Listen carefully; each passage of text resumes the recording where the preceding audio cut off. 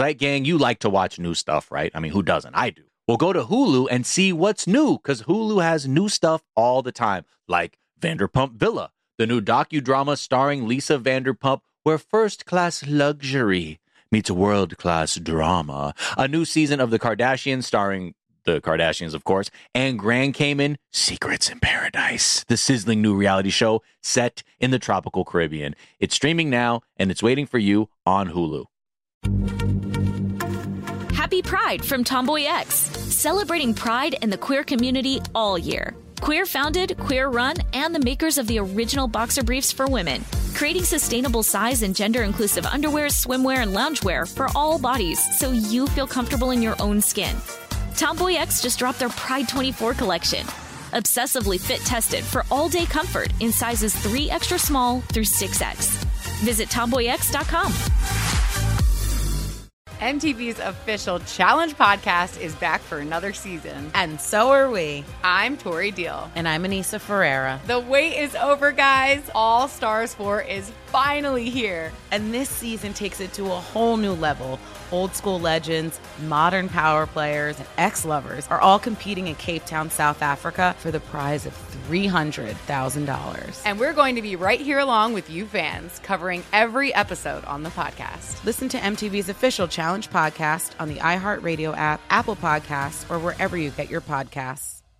Hello, the internet, and welcome to this episode of the Weekly Zeitgeist. These are some of our favorite segments from this week, all edited together into one nonstop infotainment laugh extravaganza. So without further ado, here is the Weekly Zeitgeist. Miles, it is a full... It is. We needed this for our system. We've been having all these damn experts on lately. We needed intelligent guests, thoughtful guests, thoughtful, intelligent guests. We needed a pure chaos episode. We are thrilled to be joined in our third seat by a comedian, a writer, an actor. Stand-up albums, the Blake album, Stuffed Boy, Live from the Pandemic, all debuted number 1 on iTunes, Amazon. Yeah. His album, 12 Years of Voicemails from Todd Glass to Blake Wexler, charted on Billboard. Please welcome the hilarious, the chaotic. He's riding a recumbent bike in short shorts, and his plumpers are on full display. It's Blake Wexler! This is Blake Wexler, a.k.a. I have a special, a stand-up comedy special, but Zeitgeist's my peak. I have 2 plumpers. Ooh. What the hell am I doing here? I am a Wexpert. I'm a Wexpert, baby. This is iHeartMedia at its finest. Blake Wexler. I'm joined by Jack and Miles. Thank you so much for having me. Oh my God, we can host our show now, too. Yes, I have data. We're going to dive into the data. We're going to talk to the people on the ground, and we are going to say that they're wrong. We say up top. Dude, dive in. Dive in on that. We have data that we're diving into today. We're going to bring up the electoral map here, and I'm going to show you which groups are reporting as of yet. Blake, how are you doing, man? This is the Electoral Community College. That's right. It's not. It's a 2-year associates. Yeah. I'm doing great, guys. Thank you so much for having me. Electoral Online College. Yes, Phoenix University. Yes, Phoenix. Exactly. This Phoenix will not rise from the ashes. It has burnt itself to death. But yeah, no, I'm so psyched to be here as usual. It's great to have you. Guys started a little late. We were busy integrating the Damian Lillard trade into our beings, into our personhood. Didn't see that coming.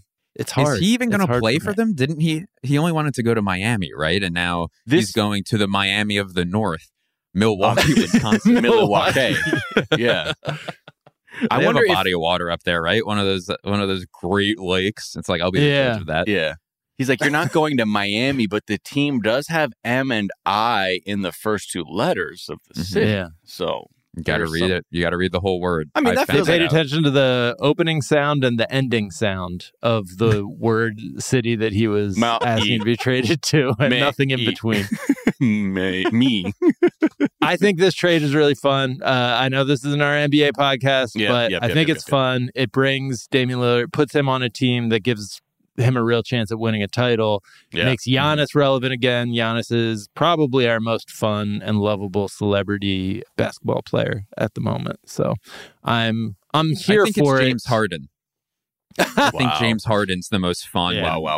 lovable one. I think We can take our anyway. self-hating Sixers fandom off the mic, but Miles suggested a good new line for us when people ask if we're Sixers fans, that we only recognize one team of Sixers. Yeah.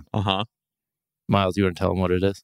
The January Sixers. Yeah, that's the only Sixers I recognize, and I'm not a fan of them, and I don't even know about another group. Carmen, we do like to ask our guests, what is something from your search history? Well, I was going to say, your first topic is a good one, but we'll go back to the no-fault divorce, but I'm going to tell you, you know what? And this is not even a plug or anything, but Kerry Washington's new memoir, she's just doing interviews and it just came out. And here's the thing. I had to Google it because I'm reading everything about it. I haven't gotten the book yet. But she also, like me, found out that her biological father was not who she grew up with. Oh, wow. And that was kept from her whole life until she got booked on, Henry Louis Gates Jr., Skip Jr.'s show on PBS. Oh, for real? Yeah. And then I'm not telling you anything that's not out there. Yeah. But then they contacted her and she was all excited and her parents were excited until they said, well, you need to do a DNA test. Ooh. And then her parents were like, oh, excuse me, Carrie, can we please talk to you? Will you take a second? Yeah. We have something to tell you. That is the premise of the show. So, yeah. So, and it's funny because this also happened to me as well, which is what I write about. But what she describes really, really well, which I so appreciate because it's not necessarily something people would think about, is she, like me, grew up our whole lives knowing something was wrong. Something was off. Right. Almost like feeling like something was wrong with our bodies. Like things didn't match up and it was really uncomfortable. It was very like a subconscious thing and lots of anxiety and perfectionism. All this sort of stuff just happens and you don't even know why. Right. And then this stuff comes out and you're like, oh, my parents have been keeping the truth from me my whole life. Right. And you imagine living with them and then they know and every time they look at you. So all to say, people, please talk to your children. Tell them the truth. Tell them the truth. Please tell them the truth. Right. But that was my last Google search. Yeah. Are you how radical is the radical honesty with the kids? Are you like a no Santa Claus thing? Or are you like, how far are we going? Are we saying like straight up, look, Santa Claus is a thing your friends believe in because their parents are liars? Right. First of all, my child figured it out before I even had to say it. She's like, she's that kind of kid. She's like, she's my kid. She was like, so I know who you are. I know who you are, Santa, so you can stop it. But please keep writing it on my presents because it's cute. Right. But I think that, like she mentions as well, Carrie, is like when the secret is another human being, right, you got to talk. Right. You're creating... Basically, I say to people, it's like, look, and I get asked this a lot when I give talks. It's like, well, is it entitlement? Like, what is it that makes you feeling it? Look, a secret is yours as long as it's yours. But when you create another human being, that is no longer yours. That is actually a person. Right. So it's no longer a secret. It's a human. Right. And we can say as parents, like, well, you're my kid. Listen, kids do not, please, everyone get this through your head. Kids do not belong to you. They are not belongings. They are people. So you must treat them as such. And they're separate humans and you need to treat them that way. And part of that is being very honest about how they came about and what's going on in your life. But I will tell you, the funny thing is, my daughter and I, we talk a lot, but one of my nieces said something about my first husband. I can't remember how old my daughter was, but she was like maybe 10. And she was like, you've been married before? Like, she was like, you haven't kept this from me? And I was like, girl, I just didn't think about it to tell you. Like, it was a long time ago. And so that's not a secret. It was I just didn't think about it, but it was hilarious. Right. If I think if like to your point, like if a secret alters someone's total understanding of themselves and the world they live in, it's like no. Then that's not a secret. That's a potential like psychic bomb that you have to diffuse as quickly as possible. Yeah. Tremendous bomb. And it affects your whole, like it literally affected me from the time I was a kid. Like I remember it. It's definitely there. And you can't subconsciously carrying a secret like that and then living with your secret. Right. Like what does that do to you and your relationship with that person? And my thing is like, look, you keep secrets and lies from people that you love. That creates such a big distance. That person can't be your real friend or your real like love or your real whatever, like where it's just a huge distance that separates you from people you love. So kibosh it. Don't do it. Kibosh. Come Don't clean. Have clean. the courage to come clean. Dr. McInerney, what is something you think is overrated?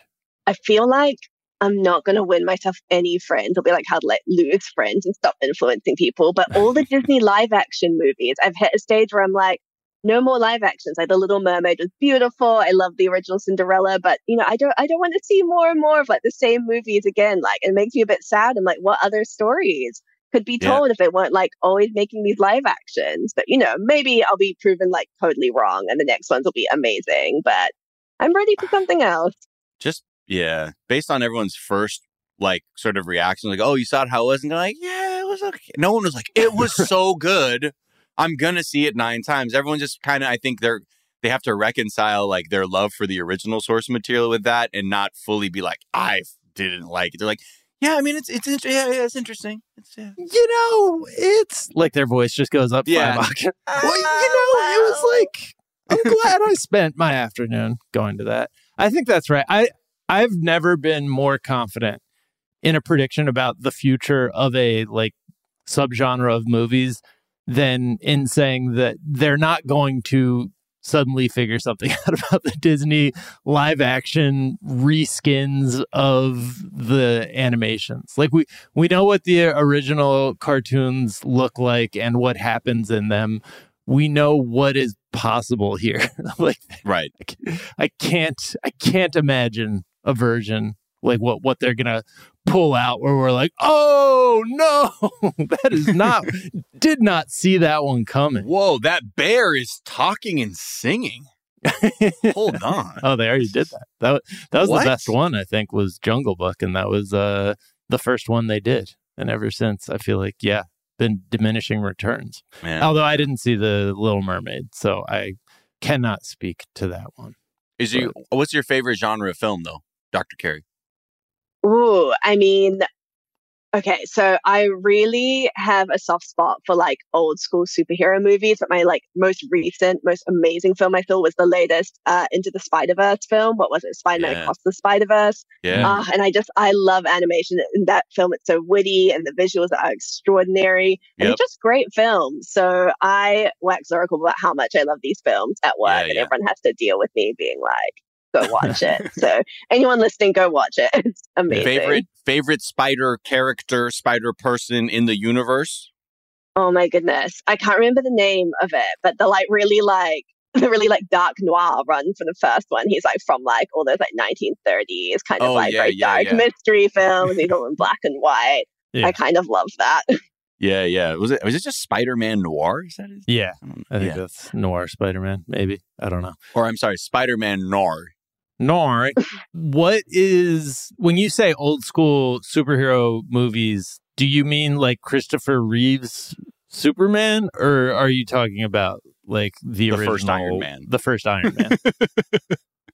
I think it's almost like less like specific films. I love like almost films that have that like really cheesy like origin coming of age story. Like, you know, for me, it's just really just about like they're discovering themselves, and it's such a simple narrative. And like I feel like I should crave more complexity than that, and I should want it to be more nuanced stories. But sometimes it's just really satisfying, and you watch this clean cut narrative of this like good guy defeating all these bad guys. And when I want to relax, I really enjoy that. In my day job, I think about lots of like complexity and nuance and like what we do with the future of society. And so, you know, sometimes I find it very relaxing just to be like Star Wars.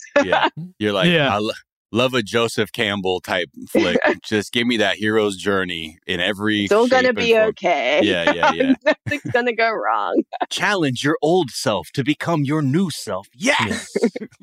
But Doc Ock is an example of what we're facing with AI, like in the immediate future. I think we can all agree on that, right? Spider-Man 2. In a way, you're like, it's giving me the equivalent of like 8 arms in a way. You're like, oh boy.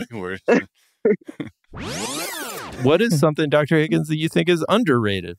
Underrated, asking people for help. And I know that I listen to the show daily, and I know people have such good responses, but that was the only thing that came to mind for me in terms of underrated. And so that's why I'm on the show. Come to my live show on October 11th. Yeah. Help fill the seats. Come listen to us babble about absolutely nothing. But no, seriously, asking for help. And I think the older I'm getting, I think that there's this, and again, this could be the social justice in me, but I think as, a marginalized person, we're always expected to have the answers to everything. We're always supposed to be the person, like the world teaches you to be the smartest person in the room all the time. Right. And I've just gotten to the point now where it's like, yes, I have a doctorate, but I'm still not the smartest person in the room. Like, wouldn't anything say, like, support me, bitch? Like, that is literally how I feel all the time now. Like, I'm like, if I need help, I'm going to ask. I'm not that girl that's like, I've got it together.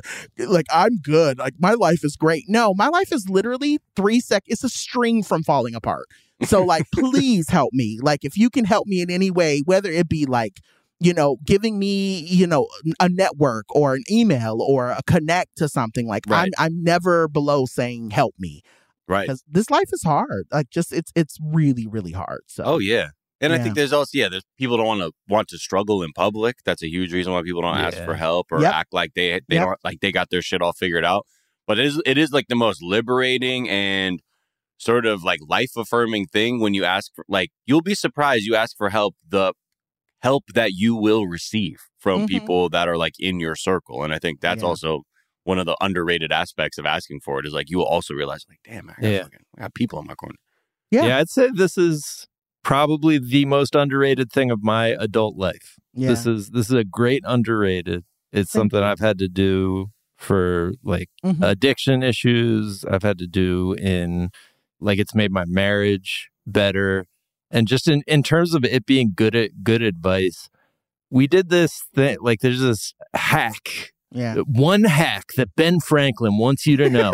But there's this thing that Ben Franklin talks about that he realizes, this like counterintuitive thing, that if you ask someone for a favor, they do the favor for you, they will like you more. It's a weird... because you're showing vulnerability and there's like something like subconsciously of them like doing something for you, like their brain is like, well, they must be cool then because I just did this thing for them. So it's like, it's all around, like just being willing to be vulnerable enough to ask for help opens this world of possibilities and increased, just... everything. It makes your life better and richer in so many ways. Decreases loneliness, which is such a huge problem like right now. Yeah. And all of that being said, I can speak about it for a long time, and like I still don't do it enough, Neither do I. Because it's hard. It is hard. And I think I was going to say real quick, I think a really important thing is, masculinity is as a like a thing, right? Whether you talk about toxic masculinity or masculinity as a whole, like we're all three men. And I think so being even for me being non-binary, there's still this presentation of I'm male presenting to people in some way. And so I'm supposed to never be emotional enough to say I'm struggling. And I actually had to like acknowledge that a couple of like days ago, like 2 weeks ago, I was literally sitting in my office going, like, here comes the ideations. Here comes the, like, no one loves you. No one cares. Like, you're feeling very alone. So I had to hit my therapist back up and I had to say, like, hey, I'm literally slipping into this mindset again of being lonely and feeling like the world doesn't need me here. Like, I need help. And she was like, let me get you back let me get you back on the roster. And so I think that that's something that like I try to emulate in everything that I do, that like, just because you see, the shows and you see me on the network and you see me on TV and you see me with, celebrities. I went to dinner with a celeb friend of mine just this week and people are like, oh, that's so cool. I'm like, yeah, but we were sitting at the table literally almost crying with each other because we're all struggling. Like, we're all going through it. So yeah, it's just, ask for help. Literally, like, people are not going to judge you for asking for help. So yeah.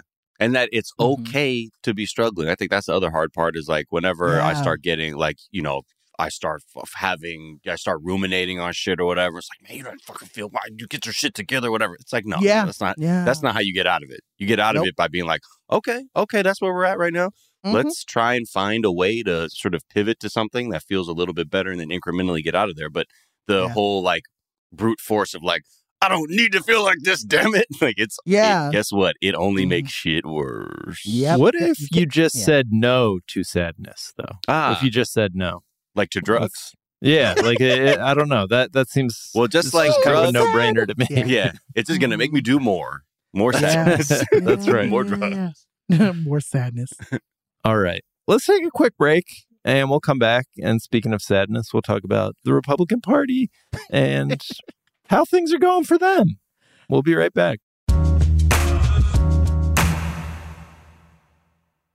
Zeit Gang, customers are rushing to your store, but do you have a point of sale system you can trust, or is it, like a literal POS? Well, you need Shopify for retail. Shopify POS is your command center for your retail store. With Shopify, you get a powerhouse selling partner that effortlessly unites your in-person and online sales into one source of truth. Connect with customers inline and online. Look, you want to use TikTok? Well, guess what? They have plug-and-play tools built for marketing campaigns on platforms just like that. Get hardware that fits your business, take payments by smartphone, transform your tablet into a point-of-sale system, or use Shopify's POS Go mobile device for a battle-tested solution. Plus, Shopify's award-winning help is there to support your success every step of the way. Now, I was looking at Shopify.com, and I'm trying to get some answers. Let's say, I had a bustling retail business, and I need, maybe some hardware to be able to sell my wares on the street, take credit card payments, whatever. And I know Shopify is easy to use. Half the time I buy something online, I'm like, oh, yep, they're using Shopify. And if you need to learn more, check out their website. It's super easy to navigate, whether you have questions about how you can optimize your inventory or, again, looking for hardware to make sales easier. Shopify.com has all of that. Just go there. Check it out. So sign up for a $1 per month trial period at shopify.com/TDZ, all lowercase. Go to shopify.com/TDZ to take your retail business to the next level today. Shopify.com/TDZ. Happy Pride from Tomboy X. We just dropped our Pride 24 collection. Queer founded, queer run, and creating size and gender inclusive underwear, swimwear, and loungewear for all bodies, so you feel comfortable in your own skin. Visit tomboyx.com to shop. You like to watch new stuff, right, Zeit Gang? I know I do. Well, go to Hulu and see what's new. Because Hulu has new stuff all the time, like Vanderpump Villa, the new docudrama starring Lisa Vanderpump.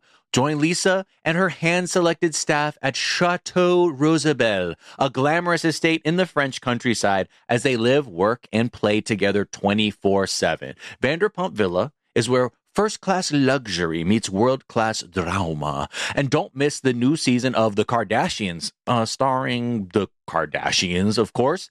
And Season 5 promises new horizons for the entire Kardashian clan, and if you're looking for steamy streams, check out Grand Cayman Secrets in Paradise, the sizzling new reality show set on the tropical Caribbean island of Grand Cayman, where the rich come to play. But be warned, it's a small island, and secrets don't stay secret for long. So come check out what's new on Hulu this month. It's streaming now, and it's waiting for you on Hulu. And we're back. We're back. And Dr. McInerney, as mentioned, I am an idiot on this AI stuff. I think I generally have, like, my version of AI up until last week, I guess, like researching for our last expert episode, was what I had read in, mainstream articles that went viral and films, like Hollywood films, and then like messing around with OpenAI or ChatGPT. So I had this kind of disconnect in my mind where it was like, from an outsider's perspective, we have this C+ level like copywriter thing with like in GPT-4, and then like the godfather of AI, who I'm just trusting people is the godfather of AI, but that's what everyone uses that same phrase. They're like, the godfather of AI just quit Google and says we're all fucked in the next couple of years. And I think it's confusing to me because I don't know exactly, like I can't even like picture the way how he thinks we're fucked. And there was this letter that was like, we need to pause development on AI for in the near future. And I guess I'm just curious to hear your perspective on that pause letter and what the kind of dangers of AI are in the near future. Yeah, because to Jack's point too, also we were talking with Joao Sadok last week at NYU about it. And like at the end of it, we're like, okay, so it's not Skynet, right? From Terminator. And then we're like, oh, great. But then we realized there's a raft of other things that come along with just not being the Terminator. So yeah, I'm also from a similar perspective where I always assume Skynet.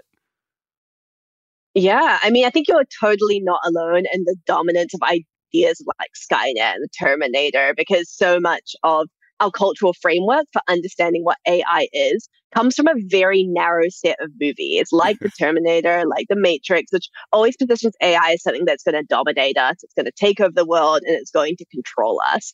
And it's important to, I think, highlight that that's definitely not the only ideas that we have about AI. We've got thousands of years of thinking about our relationship with intelligent machines. And there's a lot of different cultural traditions that have really different ways of thinking about our relationships with AI and intelligent machines that could be much more positive, much more harmonious. And so I do think our immediacy of jumping to this idea of Skynet is reflective of very much where we are right now, right? I'm in the UK, you're in the US. These are countries that have a really long history of thinking about AI in very binary terms.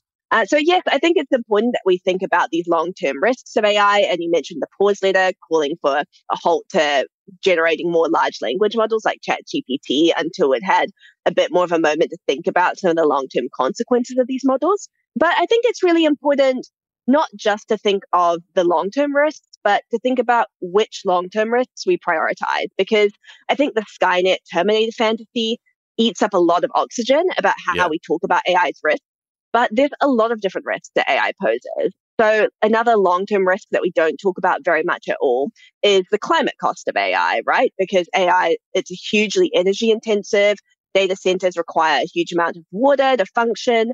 And we have this massive problem of e-waste produced by a lot of electronic systems. But that long-term problem of climate crisis is much less exciting. It's really scary. It's really grounded in a lot of our experiences. And so it just doesn't seem to get as much airtime.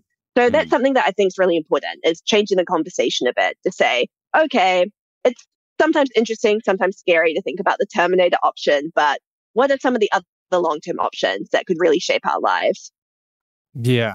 Like the degree to which the deck is being stacked towards the Terminator option was surprising to me. Like we dug in last week a little bit to the two stories I had always heard that are like kind of put into the Terminator version of AI taking over category. There's the AI that like killed a person in a military exercise that decided to like eliminate its controller.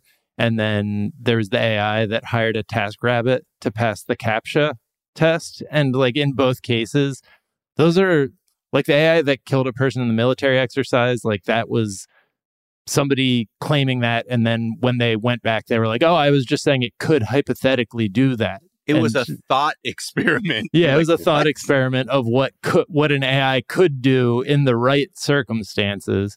And the TaskRabbit one was more similar to the self-driving car Elon Musk thing, where it was just there was a human prompting it to do that thing that seems creepy to us when we like start thinking about, oh, it's like scheming to get loose and get like overcome the things that we're using to keep it hemmed in. So it does feel like there is an incentive structure set up for the people in charge of some of these major AI companies to get us to believe that shit, like to only focus on the AI v humanity, like AI gets loose of its control of our controls for it and takes over and starts like killing people version of it. I'm just curious, like what are your thoughts on like why are they incentivized to do that when it would seem like you don't want it to seem like this self-driving car will take over and start kill your family. Yeah, start killing your family. It's so powerful. But it seems like with AI, they're more willing to buy into that fantasy and like have that fantasy projected to people who are not as closely tied to the ins and outs of the industry. Yeah, I mean, I think that's such an important point because it's a weird thing about the AI industry, right? Like you would never have this kind of hype wave around something like broccoli where you say, oh, the broccoli, if you eat it, could kill you, or it could like transform the world. And then you wouldn't expect that to somehow get people to buy a lot more broccoli. It'd just be like, I don't want to eat broccoli now. But if they were like, it's so fucking good and powerful that it'll make you explode, like maybe that's what it is. Even worse broccoli that you can then also eat. What the broccoli would be doing. Yeah. But I do think that we see this real cultivation of hype around AI, and that a lot of firms explicitly use that to sell their products. It gets people interested in it because on the one hand, people are really scared about the long-term and short-term impacts of AI. On the other hand, they're also scared then, though, of getting left behind. So you see more and more firms saying, well, now I've got to buy the latest generative AI tool so that I look really tech savvy and I look tech forward and I look futuristic. And so it's part of this bigger hype cycle, I think, to draw a lot of attention towards their products, but also to make them seem like this really edgy, desirable thing. But I think what's also interesting about both the stories that you raised is when you looked under the hood, there was human labor involved, right? There were people who were really central to something that was attributed to an AI. And I think that's a really common story we see with a lot of the type around AI is often the way we tell those stories erases the very real human labor that drives those products, whether it's the artists who originally made the images that trained the generative AI, through to data labelers, all sorts of people who are really central to those processes. Right. And I know like in your episode of The Good Robot, when you're discussing the pause letter, I think the version that we see as like sort of these short-term threats, at least in the most immediate way, is like for me working in and around entertainment and people who work in advertising and seeing like an uptake in that section. I go, oh, okay, that's easy. Like I can see how a company immediately goes, yeah, it's a tool. And then suddenly it's like, and now you're on your ass because we'll just use the tool now and we don't even need a person to prompt it, or we just need fewer people to operate it.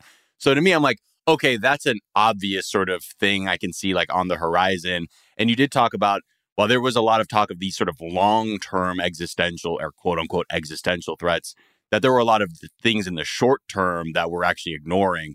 What are those sort of things that we need to bring a little bit more awareness to? Like, I know you mentioned the climate, and I look at it from my perspective. I see like the just massive job loss that could happen. But what are sort of like the more short-term things that kind of maybe are less sexy or interesting to the people who just want to write about killer Terminators and things?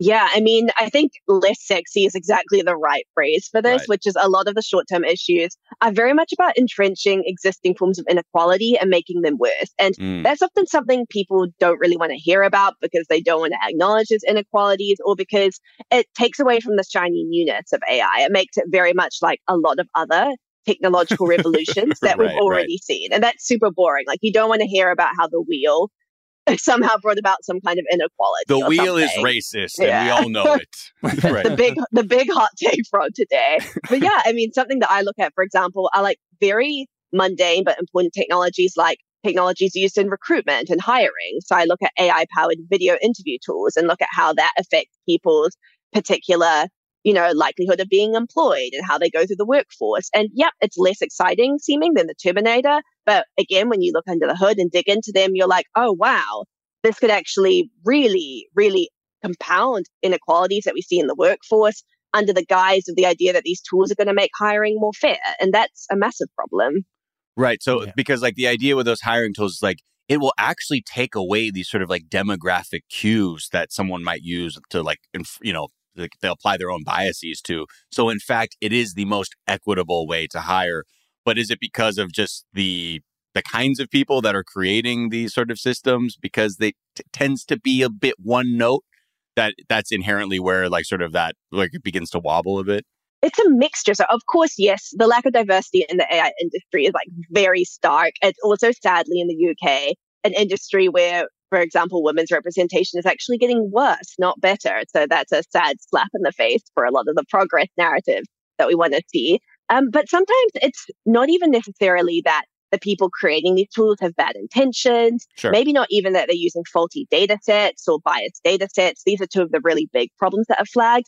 But sometimes the underlying idea behind a product is just bogus. Like it's just a really bad concept. And yet somehow it gets brought to market again because of all this hype around AI. So with the video interview tools that we look at, for example, they basically claim that they can discern a candidate's personality from their face and from their words. So how they talk, how they move, they can decide how extroverted you are or how, open you are, how neurotic you are, how conscientious you are, all these different markers of personality. To which I would say, firstly, no, there's absolutely no way an AI can do that. This is just a very old kind of racial pseudoscience making its way back into the mainstream saying, okay, we can totally guess your personality from your face. Like, it's like your friends looking at someone's profile picture on like Tinder or whatever and being they look like they'd be really fun at a party. Like it's about that level of accuracy, And then second, is that even a good way of judging if someone's going to be good for a job? Like how extroverted do you want a person in a job to be? Yeah. Maybe in your job, that's really, really helpful. In my job, I don't know how helpful it is. So there's just kind of a lot of flaws at the very bottom of these products that we should be worried about. Yeah.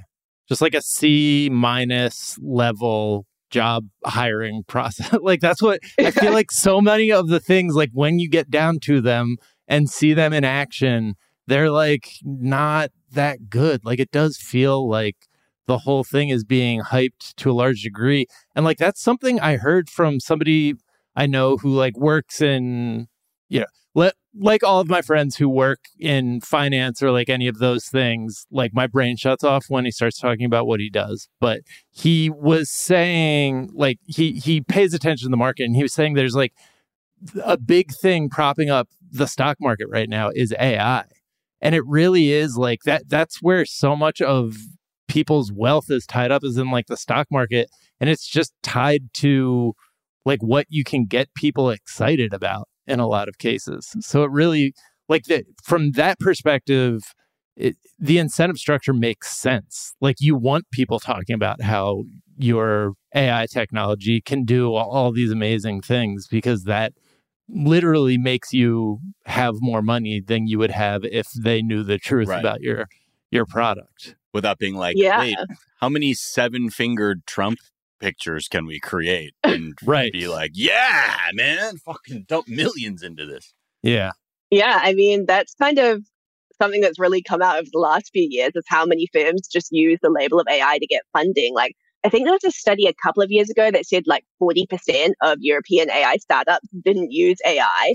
To which point you're like, well, what are you doing? Like, what do you sell? Well, we could, though. This podcast is actually an AI podcast because eventually it could use AI. And before we were recording, Miles was actually he asked an AI to pitch him an episode of Friends in which the cast and, the people on the Friends on the show deal with the fallout from the events of 9/11. And it wouldn't do it. So we can't quite claim that we are an AI podcast yet, but it did do it when I said pitch me an episode where Joey and Monica drive Uber. Oh, right. It did. So clearly it because you can see where these guardrails are. They're like, don't do 9/11 stuff though. That's right. No, but don't do that. So yeah, I think there's two things we're talking about here. Like from one perspective, like, yes, you could put it in the category of like, well, yes, the wheel makes racism or colonialism more frictionless is a word that gets used a lot, but like literally in the case of the wheel, frictionless. But AI and like a lot of technology is designed to make groups of people and like our interactions and the things that make people money more frictionless. And that's something that you guys have talked about on recent episodes of Good Robot. Like there was this one example that really jumped out to me that I think was from your most recent episode, or at least the one that's up most recently right now as we're recording this, where you guys were talking about a company that asked a regulating body to make an exception to a law around like a high-risk use of AI. And the law said that people had to supervise the use of AI, like just because it seemed dangerous. And the company appealed to the regulating body by saying, well, we just like, that would cost too much. And we would never be able to like scale this and make a profit.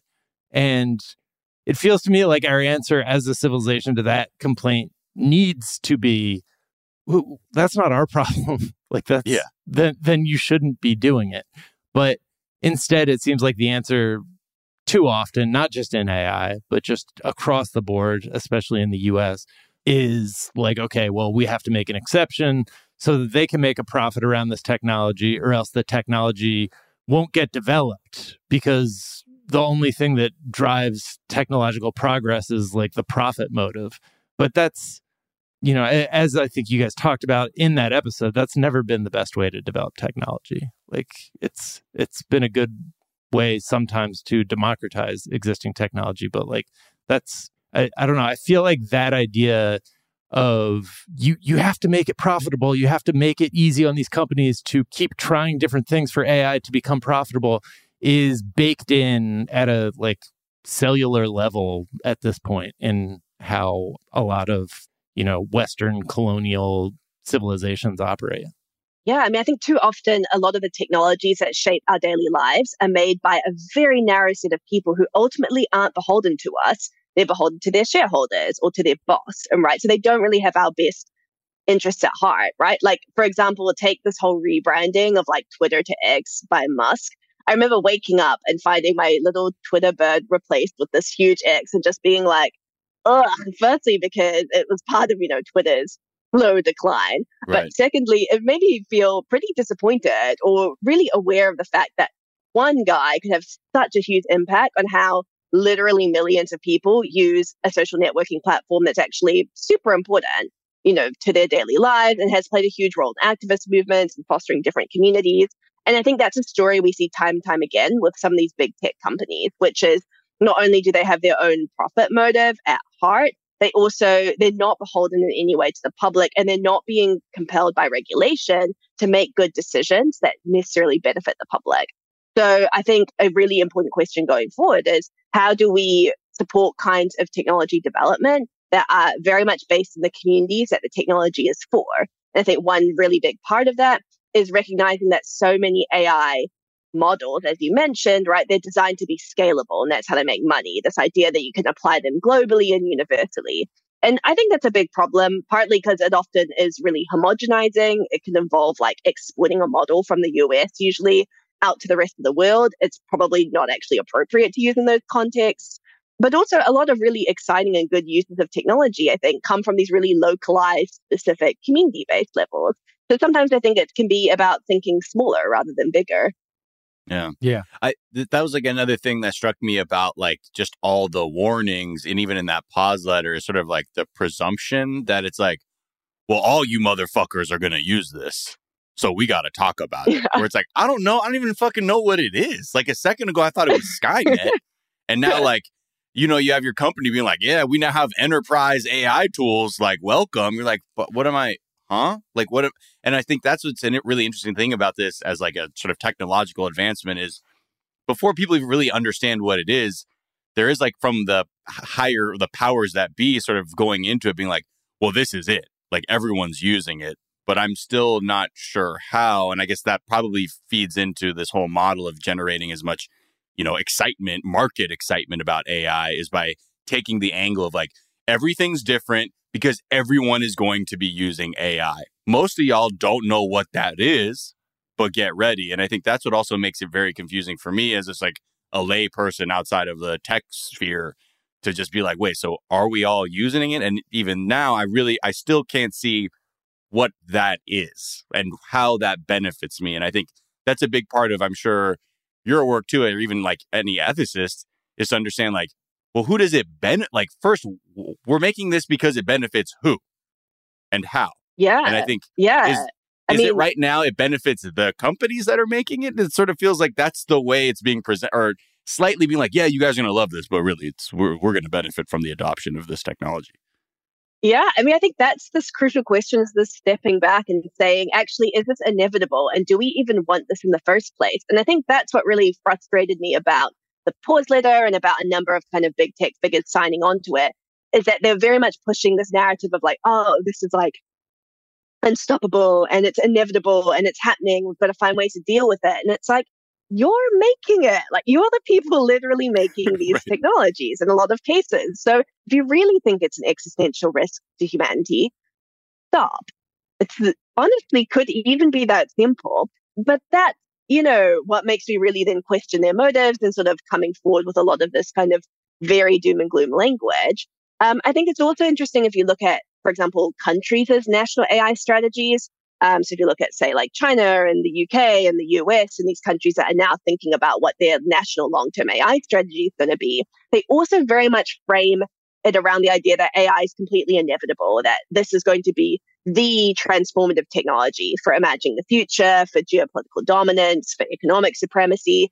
And again, I think as an ethicist, what I really want people to do is step back and say, I think we're actually at a crossroads where we can decide whether or not we think these technologies are good for us and whether they are sustainable, whether they are a useful long-term thing for our societies, or actually whether the benefits of these technologies are going to be experienced by very few people and the costs are going to be borne by many. Right. We talked last week about the scientific application that, used deep learning to figure out the shapes of proteins, the structures of proteins, and that could have some beneficial uses, will probably have some beneficial uses for, how we understand disease and medicine and how we treat that. But there are ways to probably differentiate and think about these things.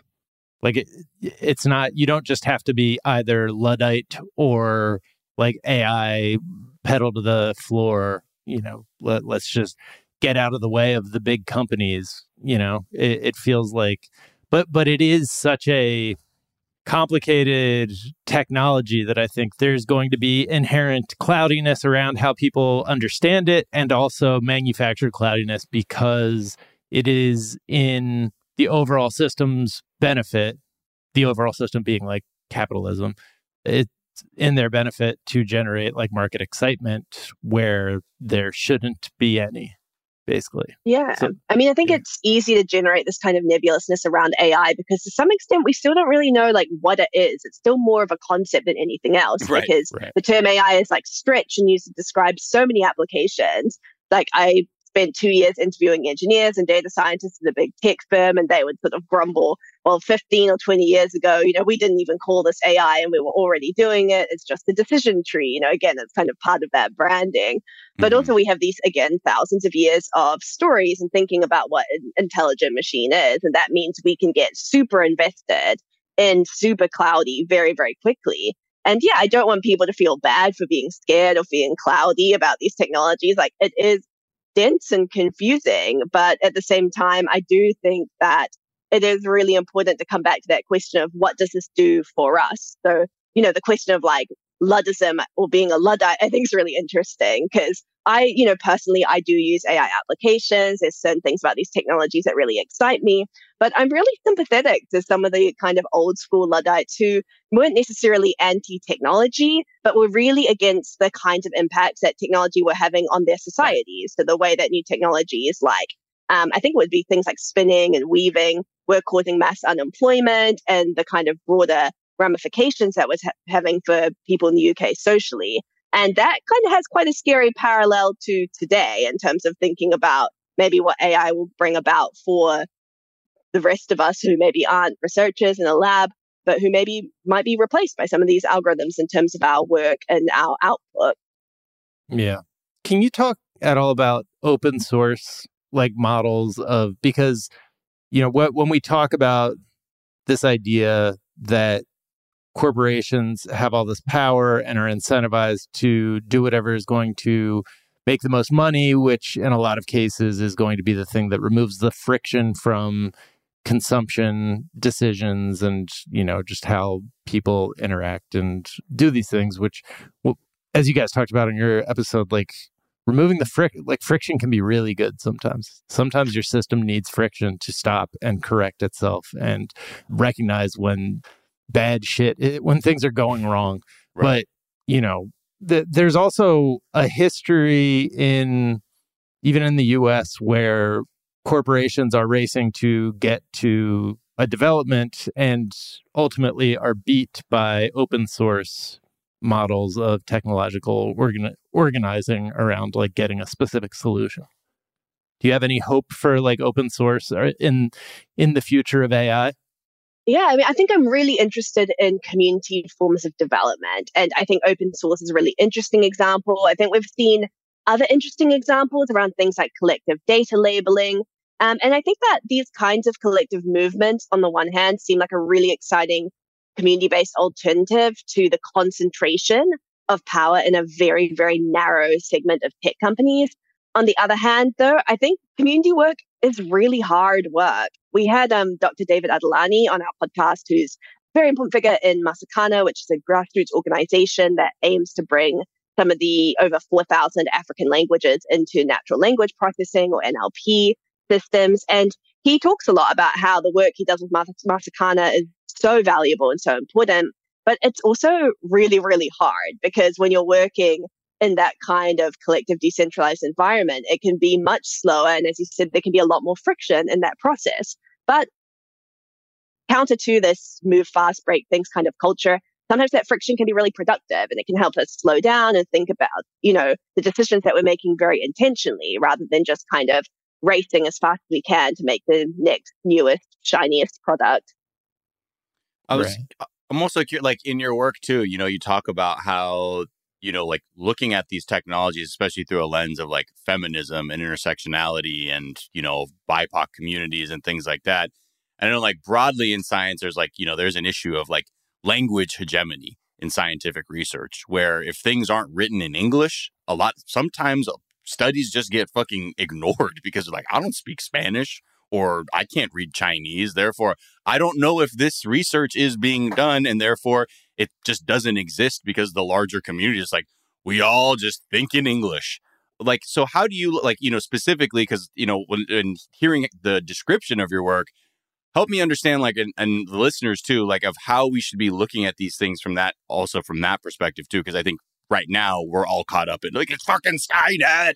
And it's not, hold on, like there are other subtleties that actually we should really think deeply about because to your point, I feel like those are the dimensions of an emerging technology or trend or something that gets ignored because to your point, it's like the thing of course, it's unequal. Of course, it's racist or whatever. But what are those ways that people need to really be thinking about this technology? Yeah, I mean, I think English language hegemony is a really good example of this broader problem of the more subtle kinds of exclusions that get built into these technologies. Because I think we've all probably seen the cases of AI systems that have been really horrifically and explicitly racist or really horrifically sexist from, Tay, the chatbot that started spouting horrific right-wing racist propaganda and had to get taken down through to Amazon hiring tool that systemically discriminated against female candidates. These are really, I think, overt depictions of the kinds of harms AI can do. But I think things like English language hegemony are also incredibly important for showing how existing kinds of exclusions and patterns of power get replicated in these tools. Because to an English language speaker, very crucially, they might use ChatGPT and think, this is great. This is what my whole world looks like if they only speak English. Obvious to anyone who is not a native English speaker or who doesn't normally speak English, it's going to be an incredibly different experience. And that's where I think we see the benefits of these tools being really unequally distributed. I think it's also important because there's such exclusions in which kinds of languages and forms of communication can get translated into these systems. So, for example, I work with a linguist at the University of Newcastle, and she talks about the fact that there's so many languages, like signed languages, and languages that don't have a written language, but they're never going to be translated into these tools and never going to benefit from them. You might think, okay, well, Do these communities want those languages translated into an AI tool? Maybe, maybe not. I'd argue, of course, it's up to them. But those communities are still going to experience the negative effects of AI, like the climate cost of these tools. And so I think it's just really important, like you say, to think about what kinds of hegemony are getting further entrenched by AI-powered technologies.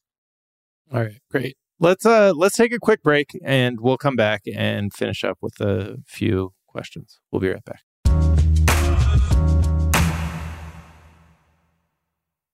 Happy Pride from Tomboy X. We just dropped our Pride 24 collection. Queer founded, queer run, and creating size and gender inclusive underwear, swimwear, and loungewear for all bodies, so you feel comfortable in your own skin. Visit tomboyx.com to shop.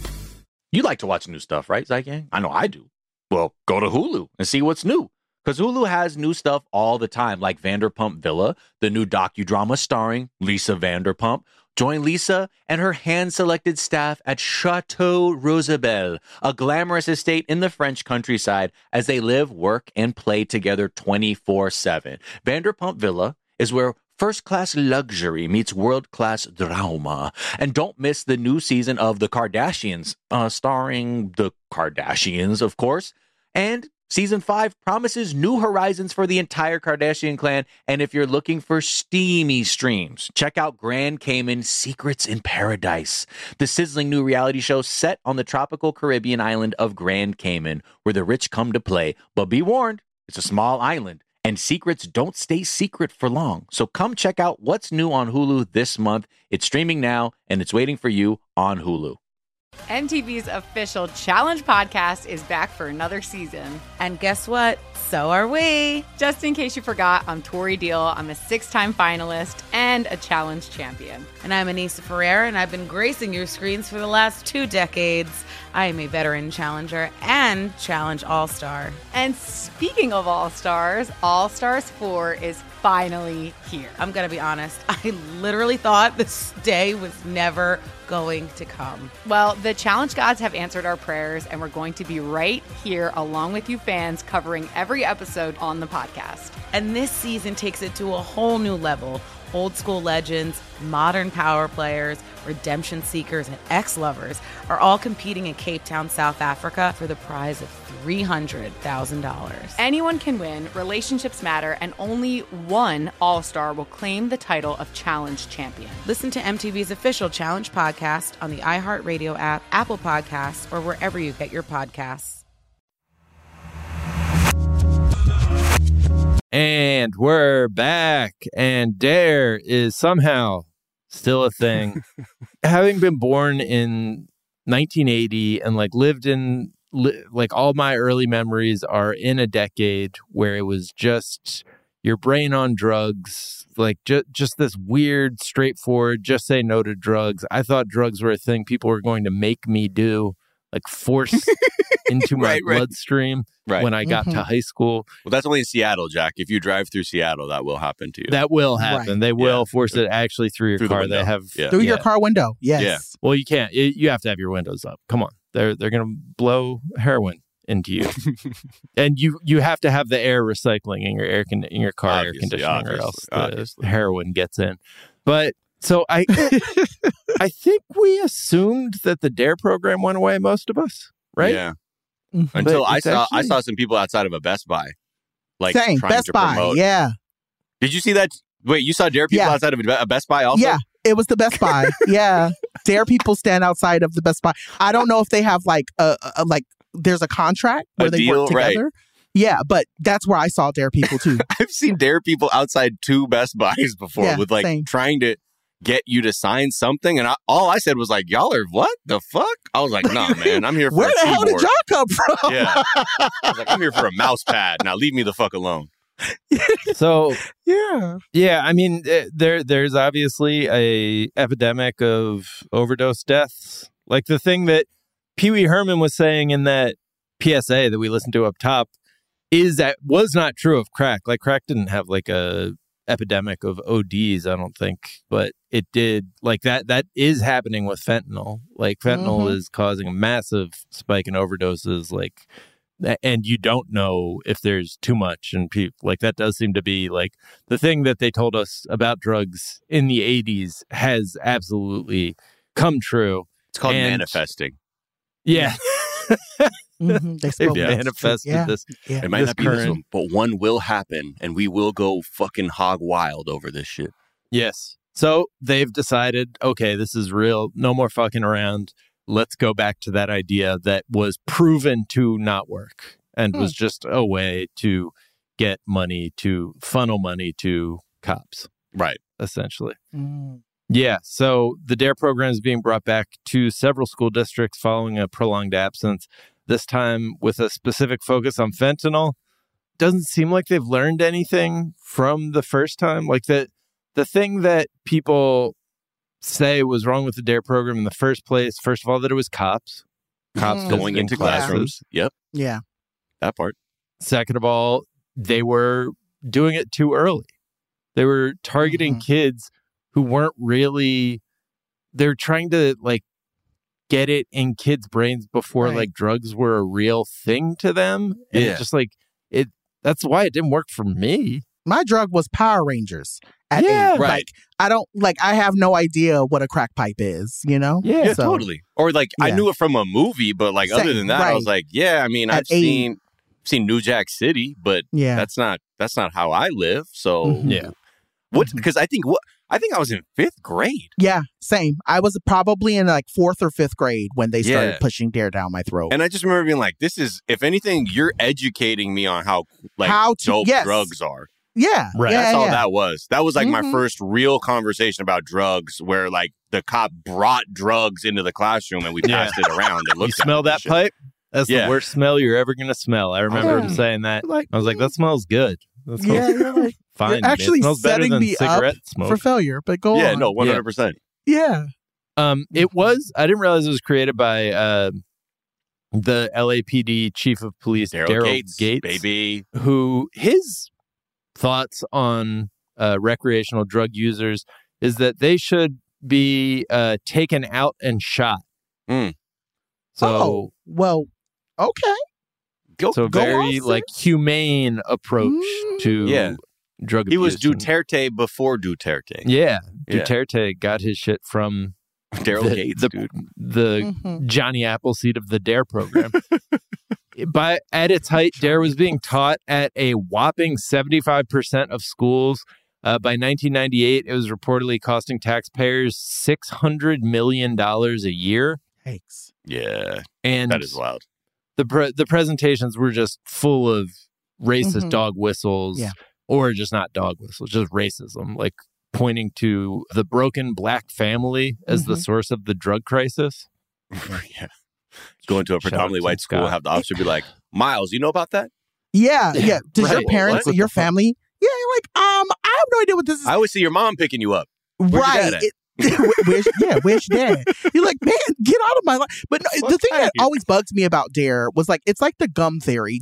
I don't know if you all are familiar with it. I call it the gum theory. It may not be real, but I think about it. It's like when you tell kids to not chew gum in school, they're gonna chew gum because you're telling them not. Underground gum racket. Yeah, there was a whole like I was the girl that was bringing the gum to school to give to everybody. Like, what are you? So like, DARE was always like, it was so dumb to me because I'm going, you're telling kids not to quote unquote do something, and all you're doing is you're just piquing their interest. But yes, it was very much riddled in anti-blackness, and that is something that I've always had an issue with when it comes to this program. You're paying the least cool, least trustworthy people in your community to come into school and talk to the part of your community that most despises them. Right. and they put drugs on people. They put drugs on people. Yeah. So how are you going to tell? Yeah, I don't know. I've always had issues with DARE. I've always had issues with the police. But I will say very openly that I think DARE is just a way to make black people look worse than what the world already does. So reinforce like the police perspective on what drug use even Policing. is. It's black people mostly. And then also like getting kids like snitch on their parents and shit like that is like absurd. They had tell me where the drugs are.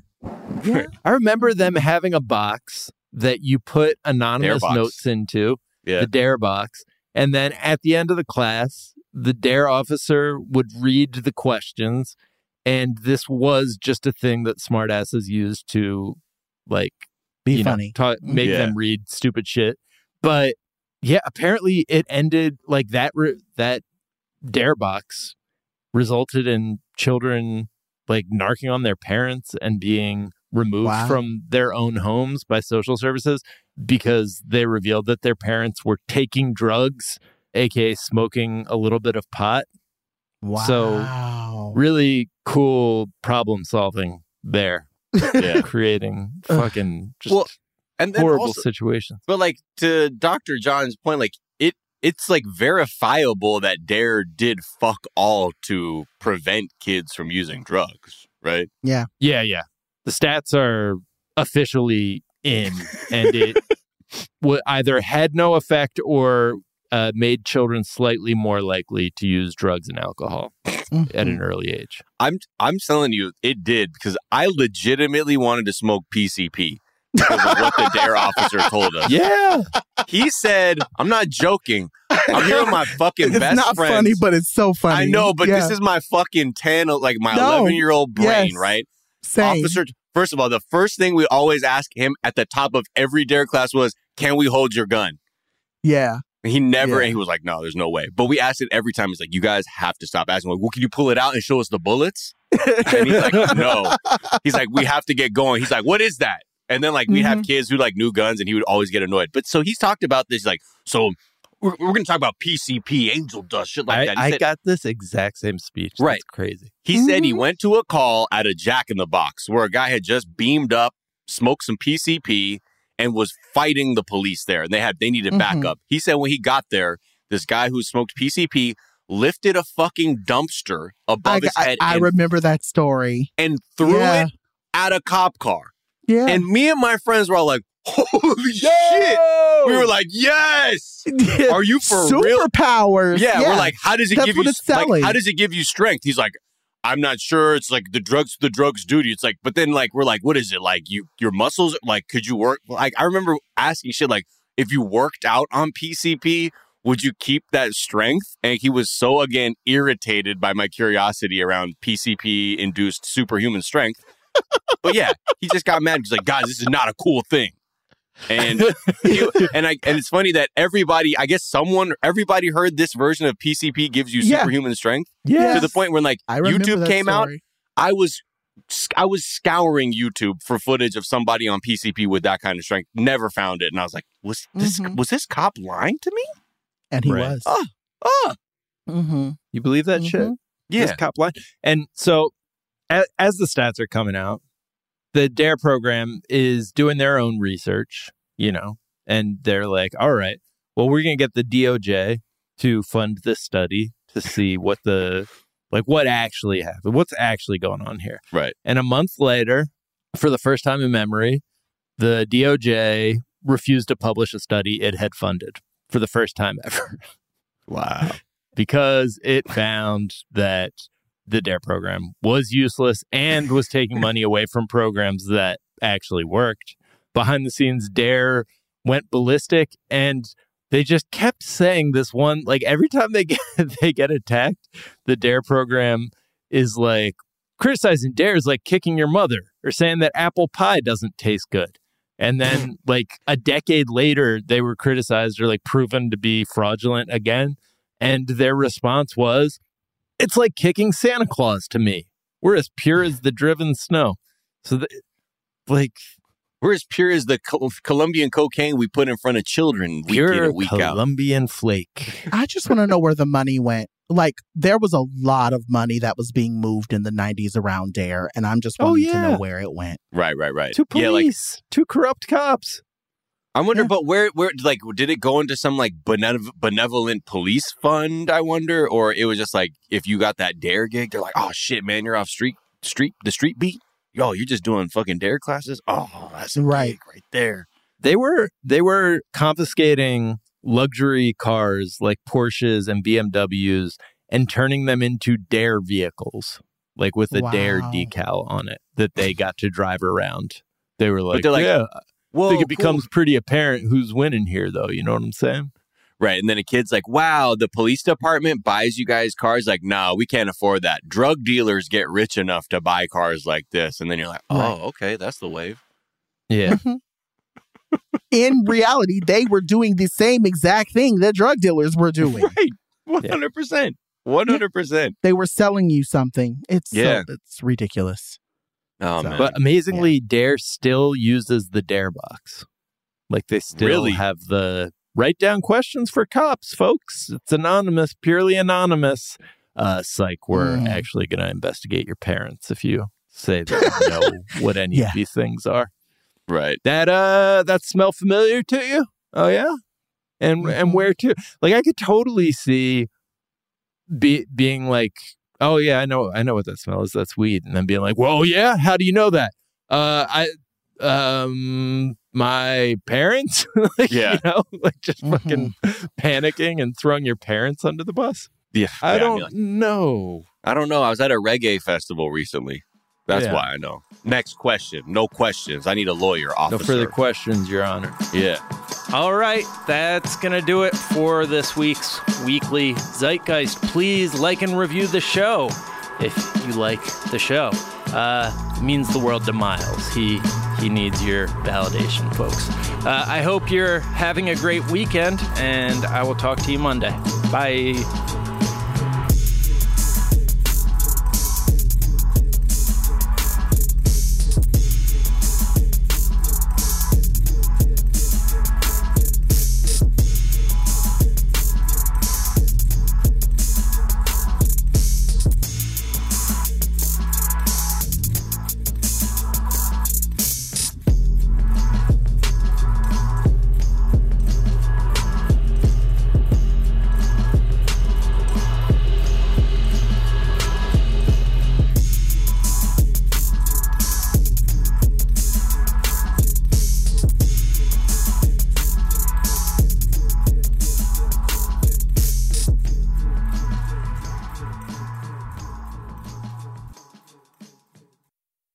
Happy Pride from Tomboy X. We just dropped our Pride 24 collection. Queer founded, queer run, and creating size and gender inclusive underwear, swimwear, and loungewear for all bodies, so you feel comfortable in your own skin. Visit tomboyx.com to shop.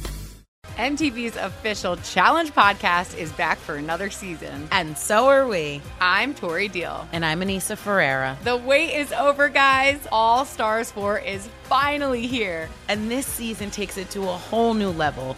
Old school legends, modern power players, and ex-lovers are all competing in Cape Town, South Africa for the prize of $300,000. And we're going to be right here along with you fans, covering every episode on the podcast. Listen to MTV's official Challenge podcast on the iHeartRadio app, Apple Podcasts, or wherever you get your podcasts.